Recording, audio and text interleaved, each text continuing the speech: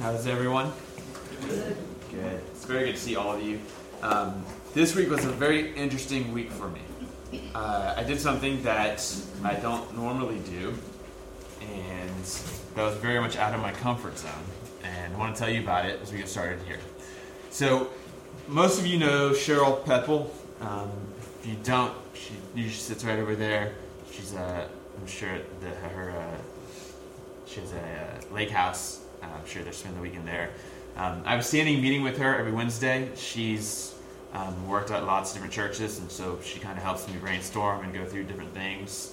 And we were meeting 2 weeks ago, and we were talking about her trip to the Philistines, where they go door-to-door evangelizing and have massive success. It's just continued for years and years and years.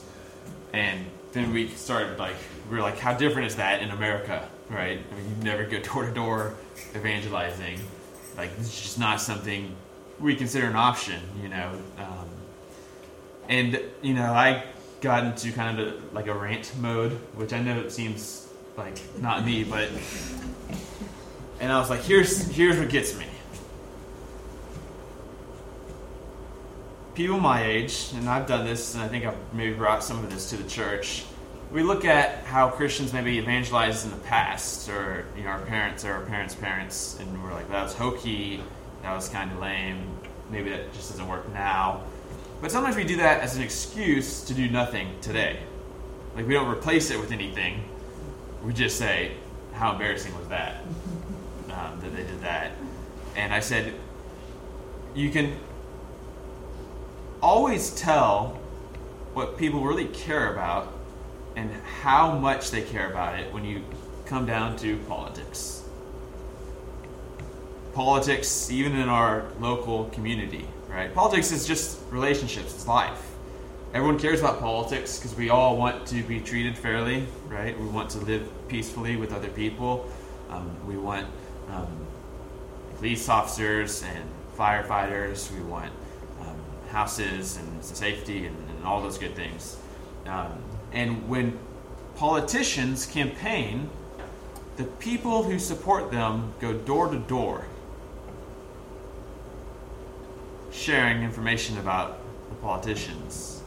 And in this local race, a woman's running, used to go to the church here for years, very close to me, Mary Joyce, and as part of her volunteer team, you block walking. And you go from door to door and say, hey, you don't know me from anybody else, but I would trust this woman with my life. So I don't know if that necessarily makes her a great politician or not, but I do know that I don't know these other people, and if I had to pick someone to make decisions for Sugar Land, for the people I care about and love in the city I love, it would be her. And think about on the national scale, which just terrifies me. Imagine going door to door for a national presidential campaign. You're guaranteed that 40% of the people are going to have a visceral, hateful response to you. And you're going maybe for 1 out of 20 houses who weren't going to vote or aren't informed and might be willing to listen to you, that kind of a thing. And I was like, and see, the church hasn't gotten past door-to-door evangelism. It just proves how much we don't think it's as urgent. When we think a politician needs to get elected, we go knocking. And we go talk to every single person who will listen to us. But when it comes to Jesus, and when it comes to church, we're content to kind of sit around and hope they show up, those kind of things. So I'm just going on in my head, right? And she leaves, and a couple hours later she texts me, and she goes, hey, why don't we go door to door next week? I'm like, no, you misunderstood completely what I was saying. No, that's not the point at all. But I was like, well, I guess, yeah, I can't say no, okay? So I was like, okay, we'll do this. So this Wednesday, we went door to door out here, and I was expecting, it was 10:30 in the morning, so I was expecting for maybe half the houses to not have someone there. I was expecting to maybe get 1 or 2 good responses, conversations. So we went to the street right over there. We went to 12 houses. You can see the church from the front door of the houses. We were going to go to more, but that was as much as we could do in an hour and a half because it was wildly successful. 10 people answered out of the 12. 2 either weren't home or did a good job of hiding, which is what I would do. Every single person who opened the door stood outside and had a friendly conversation with us. 2 of them talked for more than 30 minutes with us. One of them was a pastor who said he's going to pray for our church and add it to his elder team's prayer list. And I'm like, hey, that's a win. Someone's praying for our church. 2, actually, right across the street, have visited our church in the last 2 years and both enjoyed it, but just, never made it into a habit. And so I got their names, I know their addresses. One mentioned my child really enjoyed the children's ministry. That's what I remember most about the church. And so Cheryl, right, giving me tips, is like, here's what you do. We're going to send them a children's book, okay, with a nice little note. Like, remember your child enjoyed the service. We love kids. You're always welcome to FCQ, those kind of things. And it's way out of my comfort zone. I mean, if you know me, you know this is not... I was expecting the worst and prepared for the worst. We went over, and here was the pitch. Some would open the door, and they had like a little glass screen, or they'd like look to see who we were. And I'd say, hi, we're here to introduce ourselves. We're neighbors. And they'd come out and they'd be like, oh, y'all are neighbors? Where'd you move in? I'm like, actually, just across the street right there. We are neighbors. But we were sitting around last week and we were like, we don't know a whole lot of people around us. So we thought, why not just go try to introduce ourselves to some people? And actually, 4 of them said, yeah, we've been waiting. They were like, the reason you don't know anybody is because you've never come over here. And I was like, well, here we are. Howdy.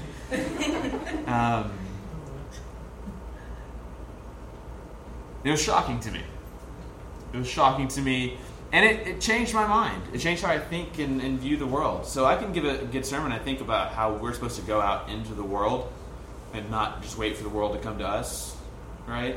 But there's something about walking out of this door and across the street to somebody else's house, the physicalness of it, that changed something in my mind. Because most of my life, I'm in this building waiting for people to come into the building. But I actually went out, because Cheryl made me, and had to talk to neighbors, introduce myself. So, hi, I'm Mike Skinner. Just want to introduce myself. We're that little church right across the street. We just want you to know, one, you're always welcome with us, but if there's anything we can pray for, let us know. If there's everything you need, let us know. We've got lots of people, very certain-hearted, and we just want to take care of our community. No big ask, no sales pitch, right? I had a card, and my business card, and everyone took one, and they all seemed genuinely happy that I had showed up. We met a Hindu lady who had an interesting conversation with us about the differences and similarities between our religions. And then she actually found out was the head of a child advocacy organization, and she's had problems though because she only knows Catholics, and a lot of the children that come in, their family, extended family, want them to have some Protestant pastoral care. And she was like, I don't know any Protestants though. She was like, can you be my first Protestant contact? I was like, yeah. Connections are made, networks are made. You meet people who know your church, and I can actually tell you this: all of them were like, "Yeah, we've seen more stuff happening over there. Like we've seen the balloons and stuff up and that kind of stuff." And we're like, "Yeah, we're gonna keep doing that. So bring your kids, come on over, tell the neighbors, right?" It was this kind of switch went off in my mind, and it was almost like addictive, right? We were like, "We need to go back. It's hot. We're sweating." I'm about to faint, but I'm like, one more house. Come on, one more house. Let's go. And so I'm hoping by the end of the summer to have it all charted out, right? I've got first and last names for that row, and we'll just keep on pushing back. But it fit in perfectly with what our sermon topic was going to be today. We've been talking about community and different ways that we belong to one another, and how as a church we need to provide all types of different ways for people to belong, because they're all important. And we've got public spaces, which would be kind of like this, right? Where you're here not because of someone else, but because of an event, and you might not necessarily know other people's names and might not necessarily get to know other people. Then you've got social space, neighborly space. Think like a party. I've been at graduation parties the last couple of days. This is social space. And then you've got personal, intimate space. And churches usually have public space, worship, and they have the personal, intimate space in small groups. And sometimes they emphasize one over the other. Sometimes they push a little too hard, right? No one ever wants to be forced into intimate space with somebody. It's just very uncomfortable. And so last week, or last time I preached, we talked about the public spaces. And so this week we're talking about social space. Being neighbors with people. Meeting somewhere in between, where it's not out in public in the middle of the mall, right, in the concert, but it's not inside your house either, or inside our church. It's on a front porch. It's on a street. It's on a sidewalk. And so this morning I want to take you into a story from the Gospels, and then talk through some of what I've been thinking about when it comes to social space and how we as a church might improve on and continue to offer social space, connections and relationships in these areas. So if you would turn with me to John chapter 2.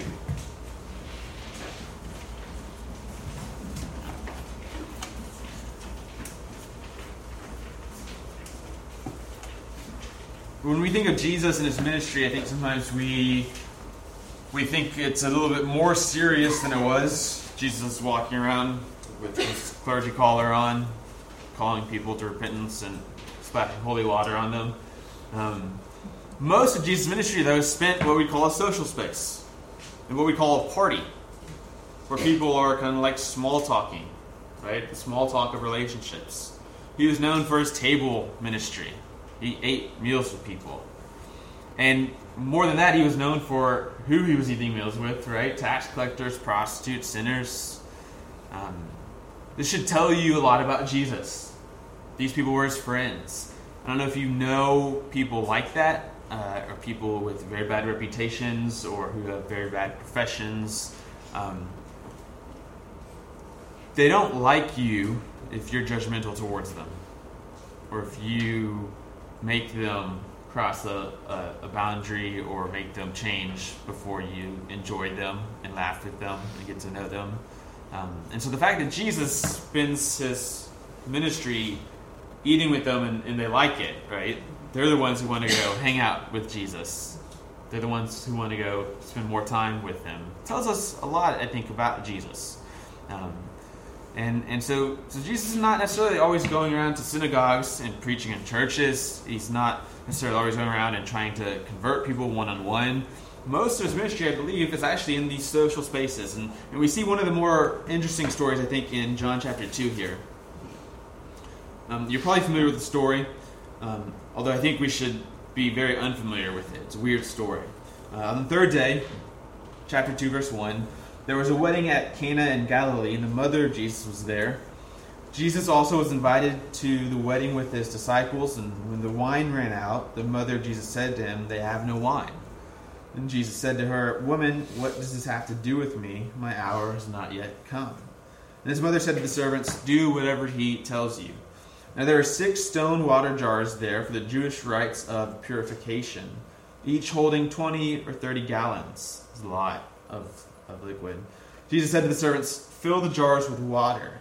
And they filled them up to the brim. And he said to them, "Now draw some out and take it to the master of the feast." So they took it, and when the master of the feast tasted the water that had now become wine, he did not know where it came from, though the servants that had drawn the water knew. The master of the feast called the bridegroom and said to him, "Everyone serves the good wine first, And when people have drunk freely, then the poor wine. But you've kept the good wine until now. And notice what John says about this story, this miracle. This, the first of his signs, Jesus did at Cana in Galilee, and manifested his glory. And his disciples believed in him. Now, John very carefully selects stories to illustrate who Jesus is and what he's doing in the world. He has 7 signs in his gospel. You see, they're numbered, right? This is the first one, this wedding in Cana in Galilee. And it should be, I think, to us very interesting that the first sign, Jesus' first public ministry appearance, is to make more alcohol. I mean, this is not the Jesus that I heard about growing up, right? This is just a different kind of. No one ever told me the most Christ-like you can be is to go buy more alcohol when it runs out at a party. But this is what Jesus is doing here in the story. They're at a wedding. Jewish people back then and still today are known for being able to have a good time. Because their God commands them to have a good time. The Old Testament's full of this. You stop and you party. The Psalms say God invented, he gave wine to make man's heart happy. And so, I grew up in more of a, if you're a Christian, you don't drink. The pendulum's kind of switched now. It's almost like if you're a Christian, you have to drink like micro-brewed beer and have a beard and that kind of thing. Probably will go back and forth. And I heard, when you see wine and stuff like this in the Bible, it's not really what we know as wine, what we know as alcohol, right? It would be really low percentages. It would be closer to grape juice. A couple interesting things about this. You actually don't have the technology to make grape juice until 300 or 400 years ago. John Welch created grape juice. You have to stop the fermenting process, and it takes refrigeration and chemicals. So it actually would have been impossible for them to have what we call grape juice back then. And then 2, it doesn't make sense of the God created wine to make the heart happy, and then the repeated commands to not become a drunkard. I've seen kids get big sugar highs on grape juice, but I've never seen someone stumble or get a DUI, right, because they're drinking too much grape juice.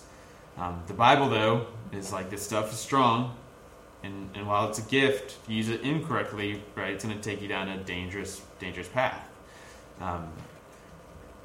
So Jesus is at this wedding. This is a social space. This is a party. I was at a couple graduation parties this weekend. It's the small talk of relationships. You're meeting new people. You're seeing people that you know but you don't know very well. And you're exchanging some basic information. They're kind of giving you an impression of who they are, and you're giving people an impression of who you are. And people kind of get a feel for what you're about, right? And whether they might want to know more about you or be closer friends with you, those sort of things. Jesus turns the water into wine, and I don't think we should just look over the actual story itself. When I teach the Gospels to my students, or Jesus, I always say this. Jesus, from what we can tell from the Gospels, loves weddings and he hates funerals. When he was at the wedding, when it was about to end, because the alcohol was out, he's like, no, everyone stay. I mean, this is a lot. 6 times 30 gallons.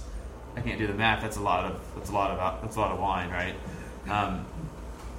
And then when he goes to funerals, he tends to be like, I want this over. Just come back alive, right? I don't like this. It's not good. It's not what I want. There's something about weddings, I think, maybe, that symbolizes what he's about, what he's come into the world to do. And maybe there's something about funerals that symbolizes what he's come to undo, what he's come to get rid of. And this story, I think, serves in John. It says he manifested his glory as not only a story of Jesus bringing life back into this party, but of his symbolic ministry, right? This is what Jesus has come to do.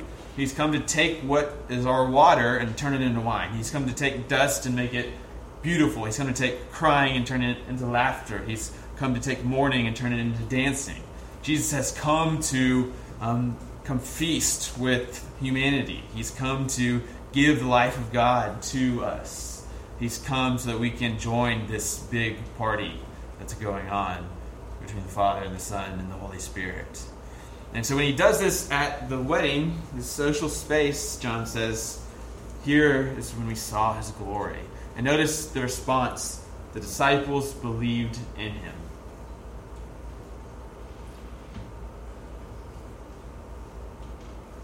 He's in public.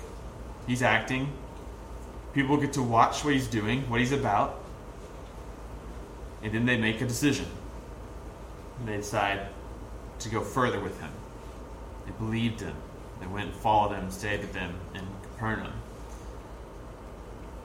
So social spaces. Parties. Think of our April 3rd event, where we invite the neighborhood. Come bring your kids. We've got bouncy houses, things like that. These are our social spaces.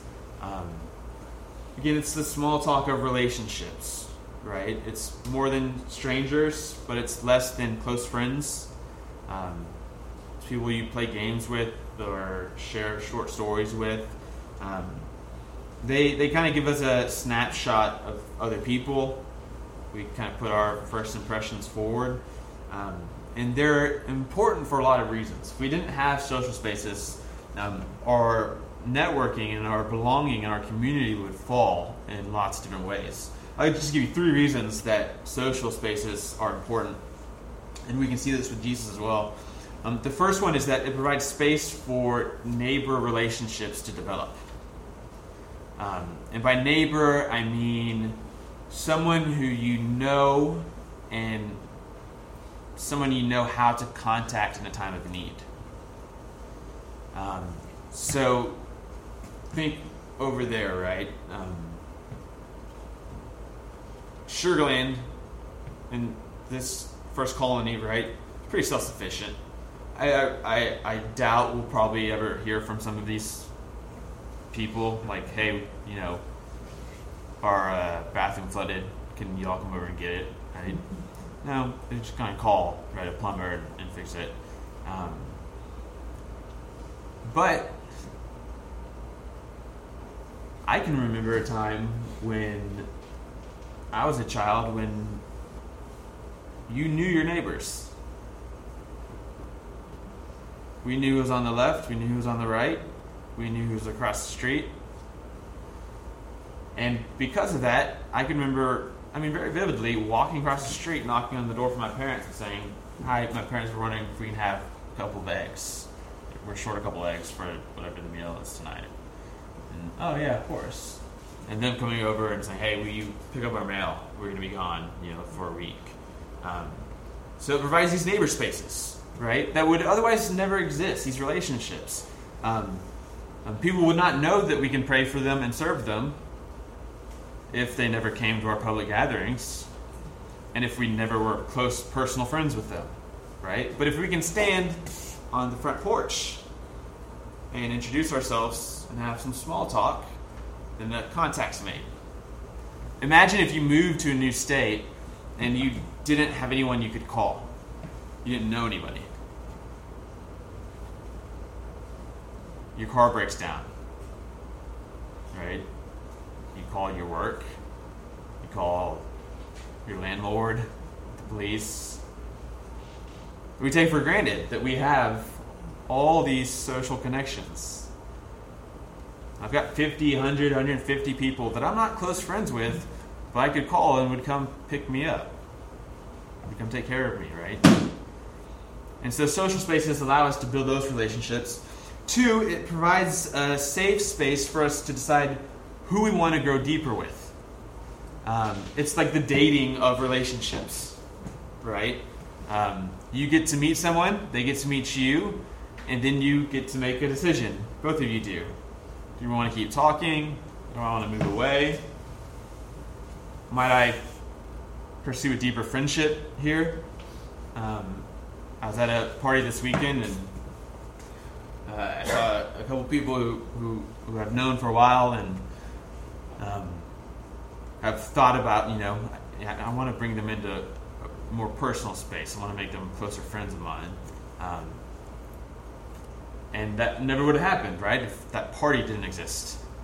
If I wasn't there to make small talk with them and then remember, I think this person, we can have a good relationship.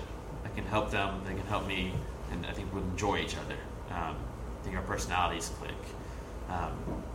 It's the same thing with Jesus here, right? In this social space, people got to decide. They got to see. What's this guy about? Are we going to follow him? Can he do what he says he's going to do? Should he be trusted? For a church, we might call this like an open door. That's the churchy word for this. What we're finding is less people will actually come to a church on a Sunday morning out of the blue. But they'd be willing to come to your house for like a party, right? And it just might so happen that most of the people at the party are your church friends. And then in that social setting, there's a safe place for them to say, hey, these aren't weird Christians. These are nice people who care about me. They seem like they haven't changed by some sort of love that has come in contact with them. And what you'll find is you get a lot more people who will come into the church if you have these open door events where you meet them halfway. You don't go into their place, you don't go out into the public, but you don't bring them inside your house. You have these open door events. And the third reason is these interactions in social spaces allow us to display a reality that we get to create about who we are. And allow others to develop this kind of self-projection as well, this authentic projection. If you think about it, when someone asks you a question about your life or what you do, those kind of things, you actually are making a lot of subconscious choices with the words you use in response. I learned a while back ago, people ask me what I do, that if I say I'm a pastor, they either don't want to talk to me anymore, or they want to share all their conspiracy theories about the Bible with me. And so I typically don't say I'm a pastor. My favorite is, I teach ancient literature. It's true. This is old. And then I've had, of course, say that comes into a closer relationship, be like, you're a pastor. You said you were teaching ancient literature. I'm like, it works. Okay. You probably wouldn't be my friend right now, though, if I told you I was a pastor. We get to look in that situation, right? And be like, what would make the most sense to them? How would I describe myself that would accurately portray me to this person? Or think when someone asks you, right, how's the job going? Yesterday I was at a party, someone said, how's HBU? In that moment, there's 1,000 ways I can answer that question. And it all depends on who I'm talking to, what I know about them or think about them, and what I'd like them to know or think about me and HBU and our relationship together, right? I could spill all the dirt about HBU, all the politics behind the scenes. I could kind of give the resume version, right? Where I'm like, no, it's great. It's real fun being the youngest professor, on a college campus, and kind of pump myself up, right? I can give the generic, like, I'm not really interested. Like, it's fine. Yeah, it's good. I like it. All of those are true. All of those are possible. I'm making a split-second choice, right, about how much I want to share. And what I'm sharing is intended to steer the conversation in one way or another, right? How's your marriage? How's your kids? How's your health, right? All these questions. in small talk of our lives, we're making these decisions, and we're trying to portray an authentic portrait of who we are that makes the most sense to that person and makes the most sense for that relationship. Jesus, in these social spaces, at the table with tax collectors and prostitutes, at the wedding in Cana, is able to be seen for who he is able to have his glory manifested.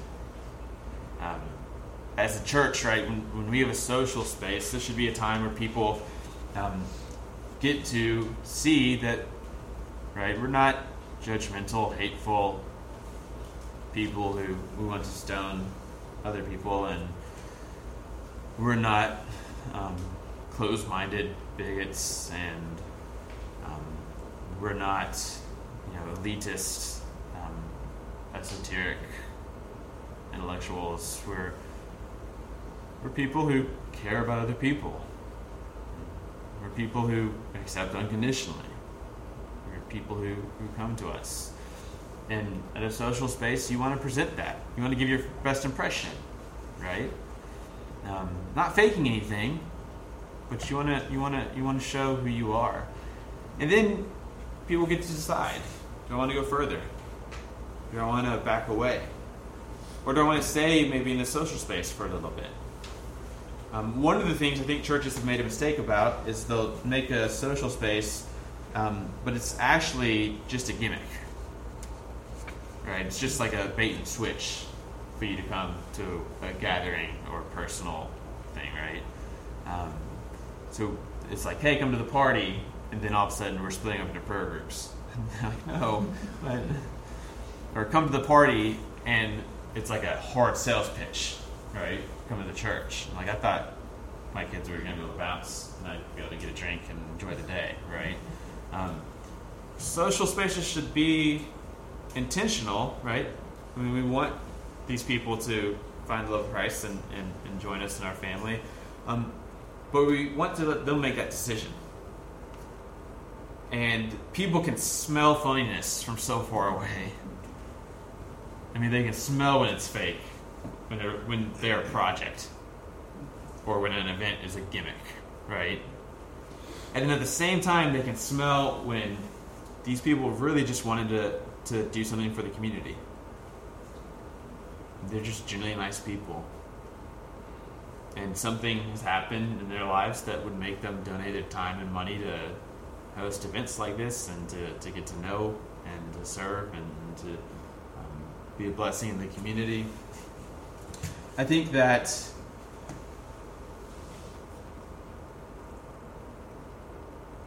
almost every human being has this deep longing for front porches.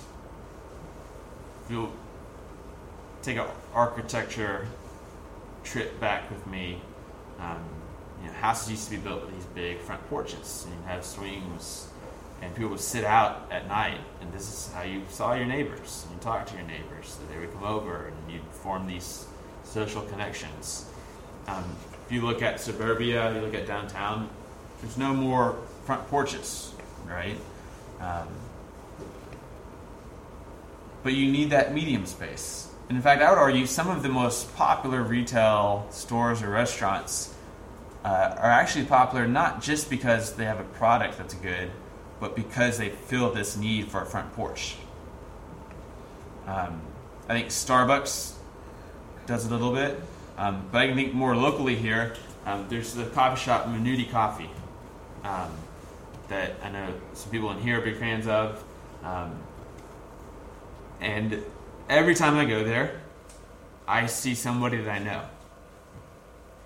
And so sometimes I go there because I know that I'll be able to run into a friend. I didn't plan some intense meeting with them, right? I'm not stuck there. There's no agenda. And then someone will probably say hi to me. I'll have a chance, if I want to have a spontaneous conversation with someone, to build a connection. I think that's actually part of the success of certain stores and certain companies, is they provide this front porch space that we've taken away from our streets, from inside our houses. So as a church, what we're doing is we're looking at, as we're trying to focus on creating deeper and fostering deeper community, is how can we provide and foster good social spaces? Where people inside of our church can small talk with each other and get to know people they didn't know before and get closer to certain people, right? And then two, where people in our neighborhood can get to know us and we can get to know them. And maybe we'll walk out in their direction and meet them halfway instead of having them walk over here and meeting us halfway. And then what kind of regularity and intentionality will we do this with, right?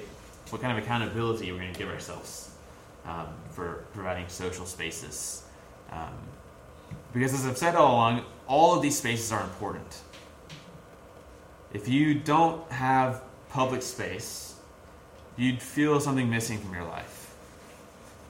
If you didn't have people who you only saw once a week or once a quarter, that kind of thing, you'd miss out. Those people actually matter to you, even though you might think they don't. There's something comfortable about seeing their faces or just shaking a hand and smiling. If you didn't have personal or intimate relationships, right, you'd feel like you're missing out. I have no one I can share with. I have no one I can cry with. I have no one I can really count on. And then if you didn't have social spaces, again, I think you'd be really missing out. You'd find that there's this hole in your need to belong with other people. And social spaces often serve as the gateway again, in and out of closer friendships and deeper community. So this series has always been as much of an invitation to brainstorm with me as it is, any solutions or answers that I have. I'm kind of processing out loud here, right? I think as a church, it's important for us to provide these social spaces. And I want to invite you to think about, the social spaces that matter to you, how you've seen this happen in your life, how you present yourself, how you've seen a relationship get closer, further back, or maybe you've been to a social space, an event or a party that was kind of gimmicky and you could smell it and you didn't like it. And then what you might have as an idea for what the church could do. What kind of things could the church offer? What kind of things could the church intentionally host that would, you can't create community, but that would foster, that would put the soil down for these social relationships to grow, where we can have connections and where we can find people to go deeper with if we'd like to. So again, I always want to end by coming back to the Gospels and to Jesus. We belong to one another because we're made in the image of God, who's relational in himself, right? The Father and the Son and the Holy Spirit. And we go to the world trying to be good news and salt and light because Jesus has come to us. We didn't walk across the street to Jesus and say, hey, could you help us out? Jesus walked across and knocked on our door and stood there while we ignored him and let us watch until we decided he can help us. We'd like a deeper relationship there. It's because of his love for us that we can't miss the opportunity to be intentional about building community. That we can't allow people to want closer relationships at our church but not know how to find them. And that we can't have these open doors where people can find easier ways into God's family. It's because of the love that we've been shown the ministry that's been modeled to us and the mission that we've been given. So, again, an invitation to think with me. Let me know your ideas. Let me know what you're thinking. And we'll continue the series next week by looking at personal space, so the closer friendships in our lives. But for now, how might we be salt and light as neighbors? As friends with people. Would you pray with me? Father, we love you. We thank you for this day. We thank you for the love that you've shown us. We thank you that you crossed the street to come to us. We thank you that you put yourself forward. You showed yourself to us so that we could see and taste how good you are and the life that we can find in you, that we can believe and follow. And we pray, Father, that you would continue to develop healthy and important relationships in our lives, that we might not only grow and be satisfied with the life that you have to offer us, but that we might also offer that life to other people, offer the love and friendships we've found to people around us who do not yet have that. And so we do it all because we love you, and most importantly because you loved us. And so we give you thanks for that. And all of God's people say, amen.